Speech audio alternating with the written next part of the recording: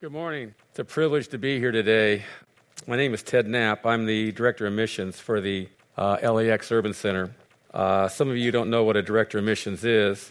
Some years ago, I was I flew down to Bolivia to preach down there in a crusade. I preached at in a football stadium or a soccer stadium, and had about 60,000 people there. Did it for 3 weeks. Down there, so it was a great trip. But as I was flying down into Bolivia, as I got there and we landed on the runway, there was about 3,000 people lined up along the runway, and as I looked out the window, I could see all these people with signs, and they were waving them. They were all in Spanish, and I didn't know Spanish at that time. And so I asked the gentleman next to me who was from Bolivia, I said, "What do those signs say?" He said, "They say, 'We love you, welcome, we love you, we love you.'" And so I was overwhelmed by their love for me, that I'm here coming from the United States down there to bring God's word for 3 weeks. And so the plane landed and stopped in the tarmac, and we were about 200 yards from the actual terminal, which was no terminal; it was just a shack. And as I started down the steps of the plane and got to the tarmac and started walking toward the terminal, all of a sudden these 3,000 people started running toward me, and I was just overwhelmed by their love for me, that I had come all the way from the United States.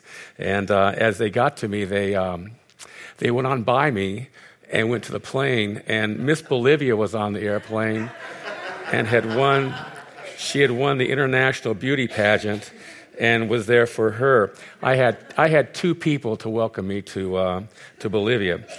So basically, Director of Missions is a humble man of God that is here to serve the Lord. I'm an area missionary. I guess that's probably one way to explain it. I work and serve this area all the way from Malibu to Beverly Hills and South Central, East LA, and down here in the South Bay area. And so I cover these areas. I have about 131 churches right now that I'm serving and resourcing and helping, and church planters, about another 60 church planters as well. And so we're busy doing that. But your church is one of those churches, and I want to thank you for being one of those churches that supports us and helps us do the work that we do. We average about 6,000 salvations a year that we help churches to reach, and we're helping them in training. The title of my message today is called "It's Not About You." It's not about you. Where I got this idea from is I was at a conference. I wasn't speaking at this conference. I just attended this conference. And the speaker, he said, "Are you aware that when you come to a worship service, it's not about you?" And he said those words, but he didn't really elaborate on it. He just said, that's what he said. He went on to his sermon and his message he was speaking on, and went on to that. But that got me thinking about that. And I remember Rick Warren had written in his Purpose-Driven Life book, he wrote these words. He said, "In life, it's not about you. The purpose of your life is far greater than your own personal fulfillment or your own peace of mind. Or your own personal happiness." You see, that was Rick Warren's premise of life, is that he lived life believing that his life was not about him, and I like that. The problem is that our whole society is let me use the word screwed up. Is that a good word for it? Our whole society is built on this idea that it's about me.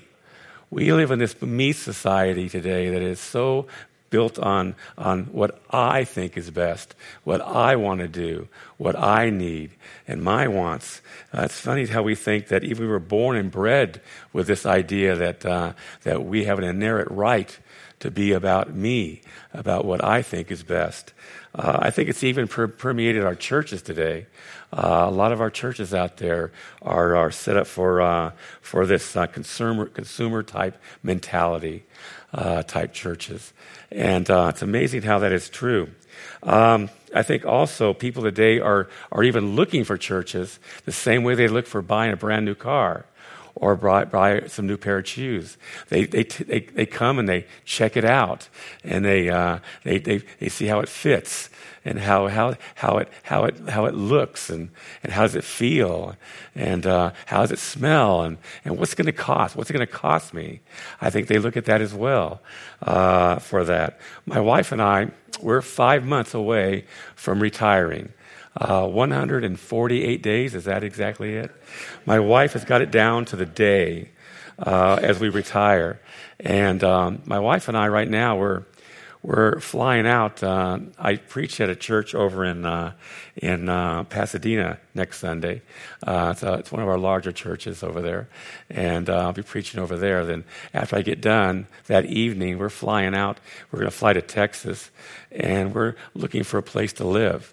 The reason why we're picking Texas is because it's cheaper out there. Homes are a lot cheaper. We just sold our house. We used to live over in the, I don't know if you know 360 South Bay area. We used to live in that complex in there. And we just sold it.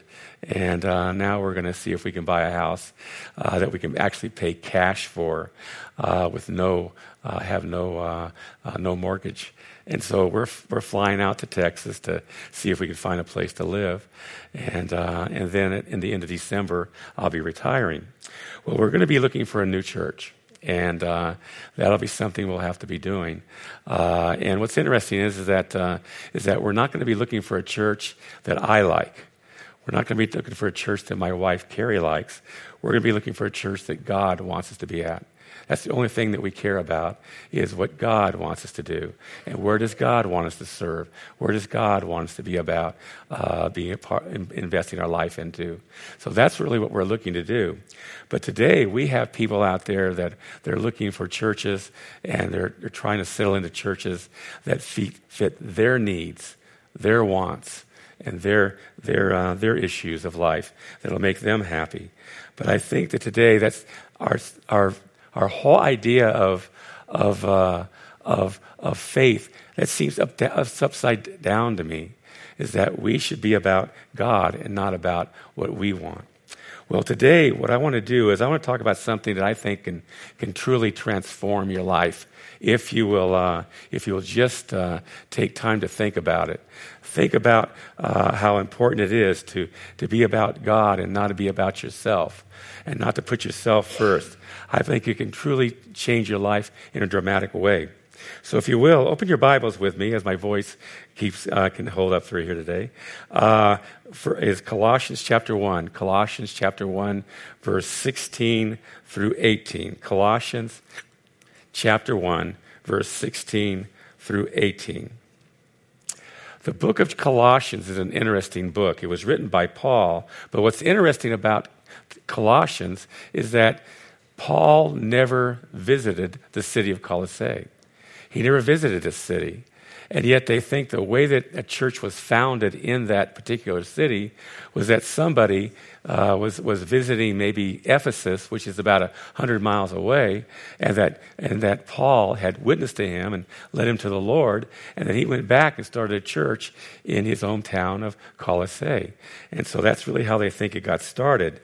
But what about this particular book is that Paul is writing to the church because they're having problems with the influencing of the worldly beliefs. The world is influencing the church, and the world is beginning to reshape the way of faith and the way it handles life and the way it looks at life. And so it's a book where Paul is writing to the church of Colossians, and he's writing because he wants to present an argument that Jesus is the Lord of the universe, and that Jesus Christ is our Lord and Savior for all of those who believe in him. So follow along with me as I read with Colossians chapter 1, verse 16, beginning with verse 16 all the way through 18. And the Word of God tells us this: For in him all things were created, things in heaven and on earth, visible and invisible, whether thrones or powers or rulers or authorities. All things were created through him and for him.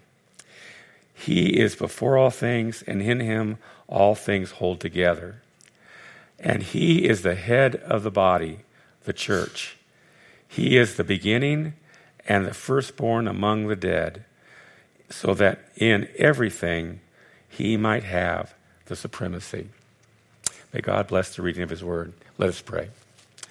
Heavenly Father, I just want to praise you and thank you, Lord, so much for being a God that loves us so much that you want to, right now, speak to each one here in this auditorium. Lord, I know that's a miracle that one message could be transformed into each one's needs and each one's desires and each one's message to them. But Lord, I just pray that will happen right here today. I pray, Lord, you'll take this message and bring it alive to each one according to where they are in their life. I pray, Father, that you would just speak through me, keep my voice strong right now. And Lord, I just pray, Father, that you would just be honored and blessed by this time. And Father, we just turn this time over to you. I pray I will not get in your way. And that, Lord, you'll truly speak as you will have an opportunity here to truly say what you want to say to each one of us, myself included. Lord, I just give it all to you in Jesus' name. Amen. Well, it says here, first off, creation creation tells us that it's not about you and me. It's not about you and me. Paul says in verse 16 of Colossians 1, he says, "For in him all things were created, things in heaven and on earth, visible and invisible, whether thrones or powers or rulers or authorities. All things have been created through him and for him." Think for a minute about our universe and how amazing our universe is. Are you aware, I didn't know this until I was looking for this, preparing for this message, that our Earth is 25,000 miles around. It takes 25,000 miles to go around this Earth. 25,000 miles. Also, there is 1.6 million species of plants and animals on the face of this earth. And what's interesting about this planet is that it's held up by a fine-tuned balance of factors. That if any of these factors was to change just a minute amount, we no longer would exist on this face of this earth. That's how fragile we really are. And the only thing that sustains us is God. And these 1.6 million species of plants and animals, they have such a simplicity about them that is astonishing. For example, did you know that the caterpillar has 228 distinct and very separate muscles in its head? That's a lot of bug. Did you know that the elm tree, during the lifetime of an elm tree, will actually have 6 million leaves? Did you know that your heart, if unrestricted, your heart can pump blood 30 feet up into the air? Wouldn't advise it, but it can do that. It's amazing what that heart can do.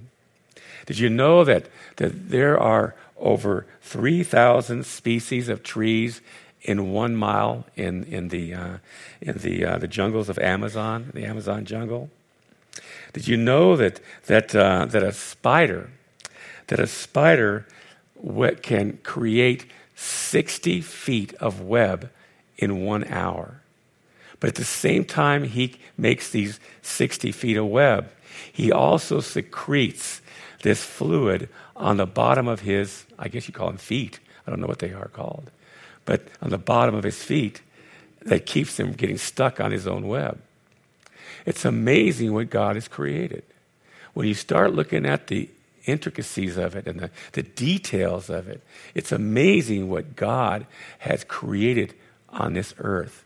It really, really is. Also, our solar system.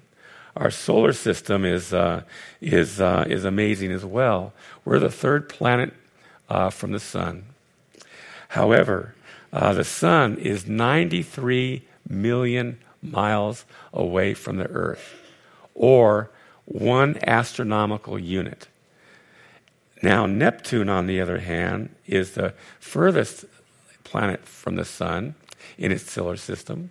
It's the 8th one, and it is 30 astronomical units away, or it is 2,790,000,000 miles away. Now, what's interesting is that our airplanes fly, our commercial airplanes fly about 575 miles an hour, and it would take you 18.5 years to fly to the sun, or it would take you 536 years to fly to Neptune. So the next time it takes you more than 30 minutes to drive in Los Angeles, anywhere, just remember how long it would take to get to Neptune. So therefore, don't be such a hurry and appreciate only 30 minutes. The sun is only one of 200 to 400 billion stars that are in the planet. Now that I've shared all this with you, listen one more time to what Paul says in Colossians 1:16.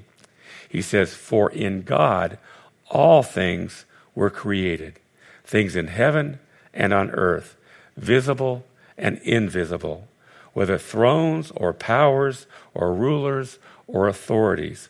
All things have been created through God and for God." This universe is huge, but God is huger. Is that a word? Those of you who are English majors, is there such a word as huger? You see, the problem we've got is trying to define how big God is. We can't do it from our languages that we have here on this earth. We can't put him in a box. We can't begin to fathom how awesome and the size of the grandeur of God. We can't do it. So all I can say, he's huger than even the universe that we have. But the question is, why did God create all of this? Why did he create all of this? Well, in Genesis, we see it says, "In the beginning, God created the heavens and the earth. And God said, 'Let there be light.' And then God said, 'Let there be,' and let there be, and there was." So we see in Genesis what he did, but we see in Colossians 1:16 why he did it. It says in the last two words in verse 16, it says, "They were created for God," for him. They were created for him. Everything was created for him. Everything was created for him. That includes you and me. We were created for him. In Revelation 4:11 it says, "You are worthy, our Lord and God, to receive glory and honor and power. For you created all things, and by your will they were created and have their being." But if you go to the King James Version, you see it a little bit differently. And it says these words in the King James Version of Revelation 4:11. It says, "God, it is for your pleasure that we were created." Are you aware that you were created for God's pleasure? You and I were created for God's pleasure, not our own pleasure, but for God's pleasure. I mean, everything exists for God's pleasure. Even the plants that we have and the mountains we have and so on and so forth. In fact, we should be shouting for joy, for praise of God in our lives. In fact, listen to Psalms 148, verses 1 through 7. Now, as I read it, I'd like you to count to yourself how many times it says in just the first 7 verses, "Praise the Lord," or "praise him," or "praise the name of the Lord." How many times does it say that in just the first 7 verses of Psalm 148? It says this, "Praise the Lord. Praise the Lord from the heavens. Praise him in the heights above. Praise him, all his angels. Praise him, all his heavenly hosts. Praise him, sun and moon. Praise him, all the shining stars. Praise him, you highest heavens, and your waters above the skies. Let them praise the name of the Lord, for he commanded, and they were created. He set them in place forever and ever. He gave a decree that will never pass away. Praise the Lord from the earth, you great sea creatures and all ocean depths. How many times did you count praising the Lord? You know? Did you hear it? How many? 10? 10 times. 10 times in just 7 verses, it tells us to praise the Lord. And if you were to go on to verse 14, you'll even read more of them. It's amazing how this particular passage of Scripture is saying that everything is to praise the Lord. That's why we're here. We're here to praise the Lord. We're to bring praise and honor to God. That's what we're about. We're not about ourselves. We're about praising God. Well, also, you see, in your life in Christ is his story and not your story. It's his story. It's not your story. We think so often that life is about us, but it's not. It's his story. This whole world is his story.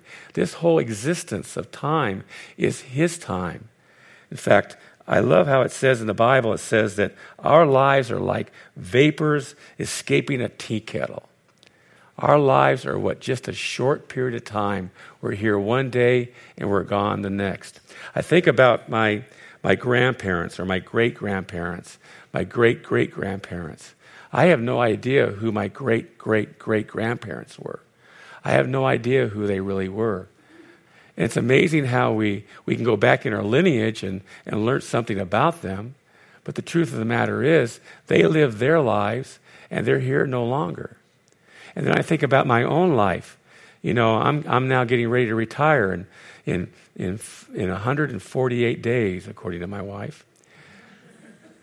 And I'm not going to be around much longer. Now, I got to be honest with you. When I finished college, I had a chemical engineering degree, and I worked for a company that sent me back to Connecticut, and out of college.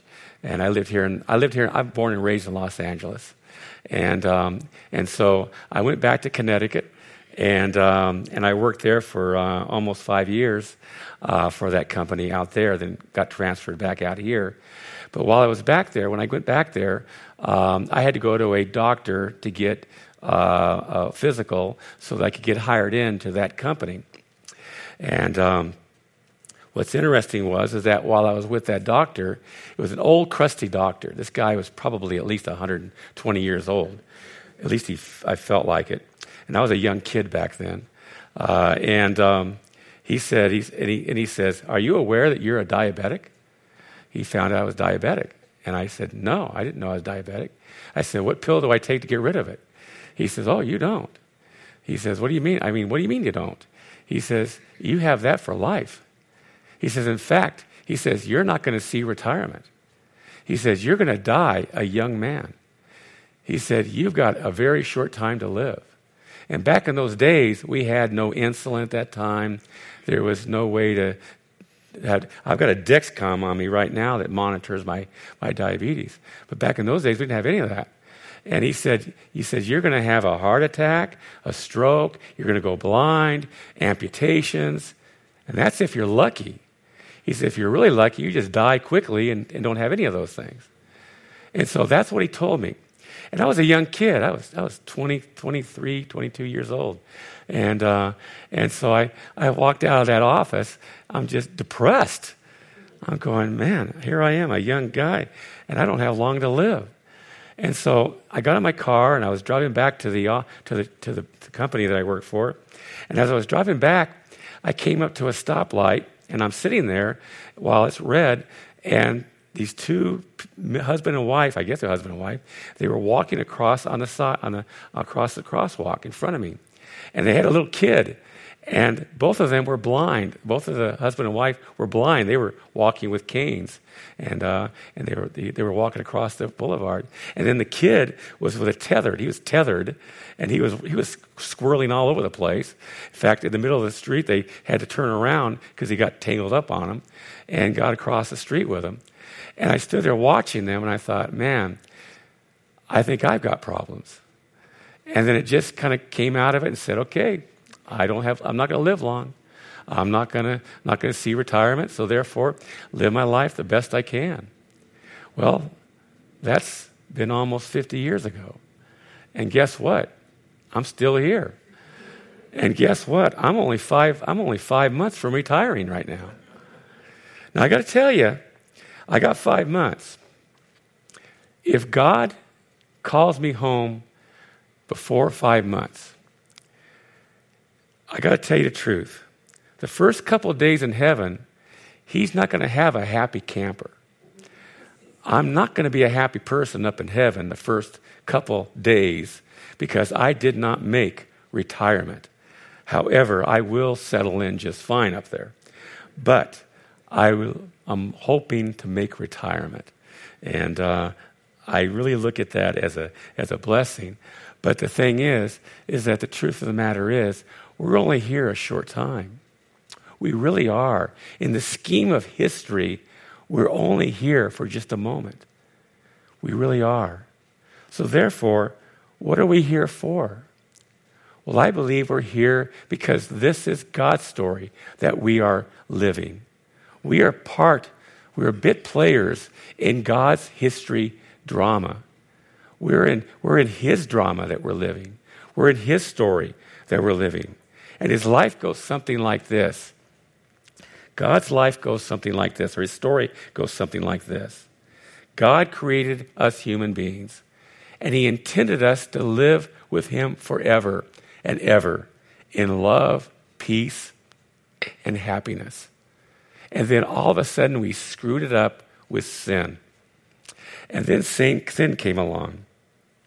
And then God told, I would say, King David, and He said that out of your lineage, I will send a Savior to save mankind.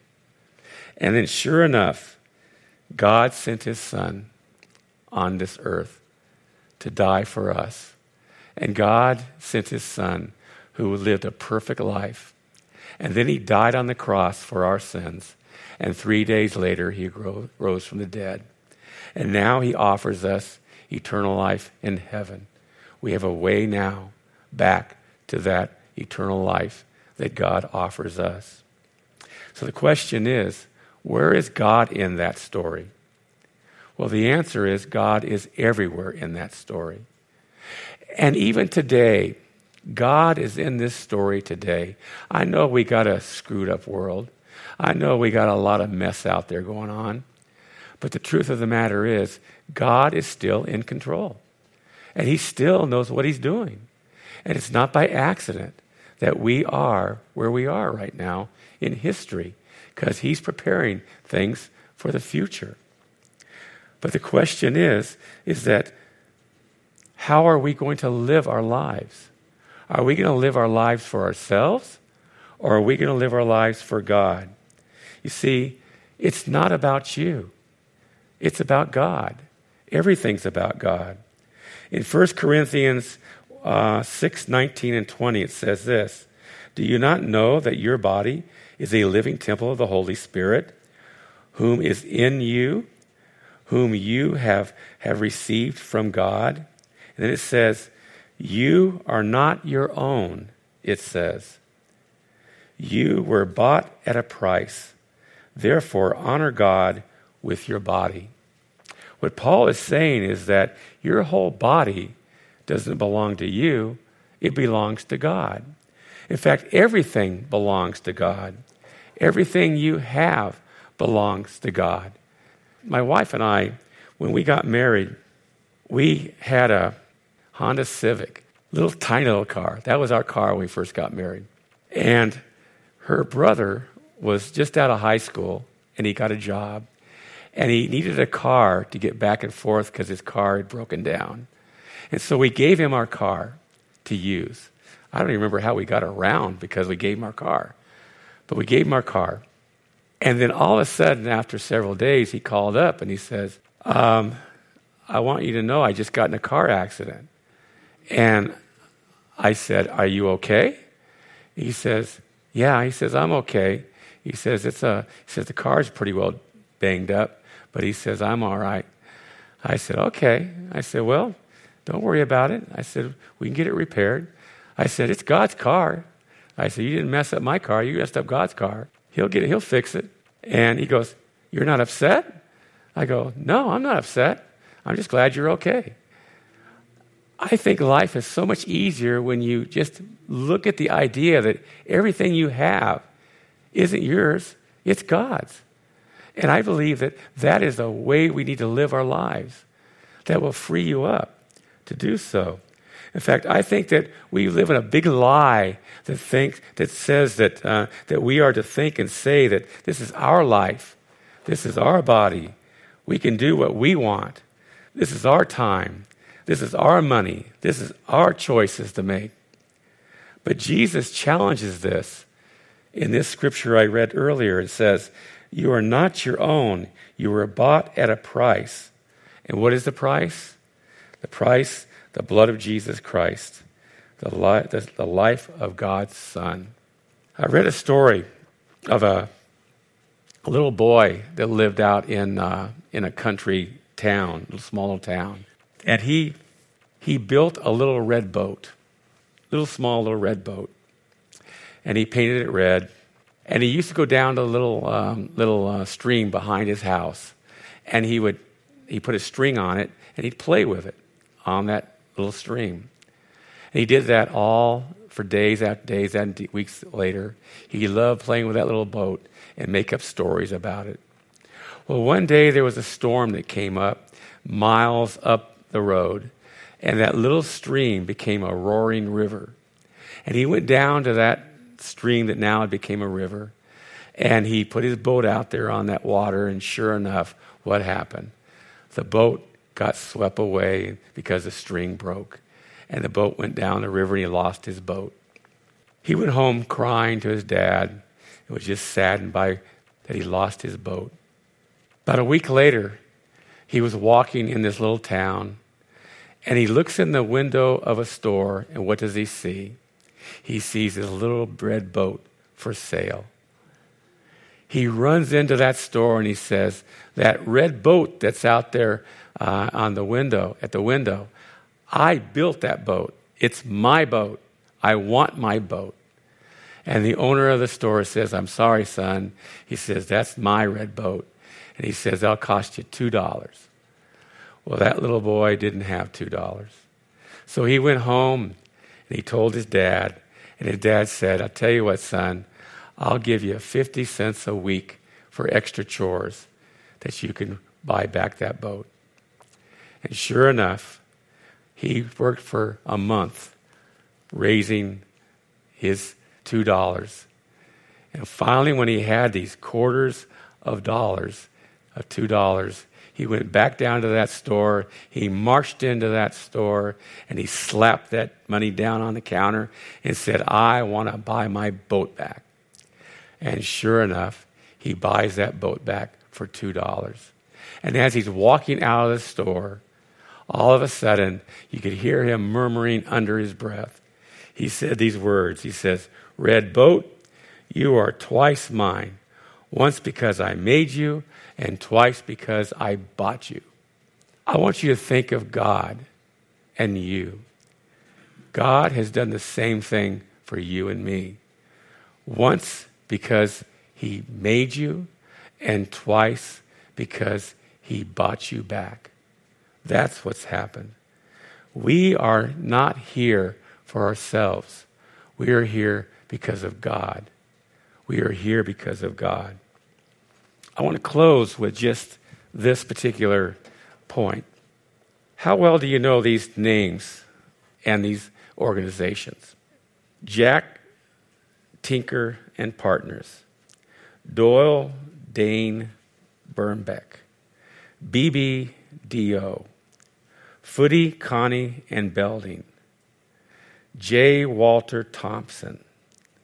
How well do you know those names? How well do you know them? If you don't know them, they're happy. Because you see, these are all advertising agencies. And their job is not to get people to know them, but to get to know someone else or something else. I think that's exactly the way we are to be. We are to live our lives not for ourselves. We are to live our lives so that people can get to know about Jesus Christ as our Lord and Savior. That's what our lives are about. Whether you're at work, or whether you're at school, or whether you're at home, or your neighbors, you are to let people know about Jesus Christ. You're like an advertising agency for God. And we are to let people know about God, about Jesus Christ.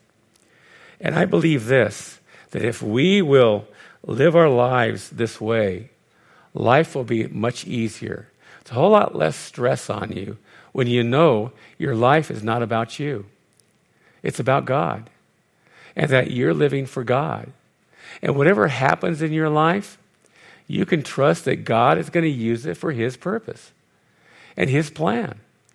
You can really just relax and stop trying to fight life and trying to have life thinking it's beating you down, when the truth of the matter is God is in control of your life and my life.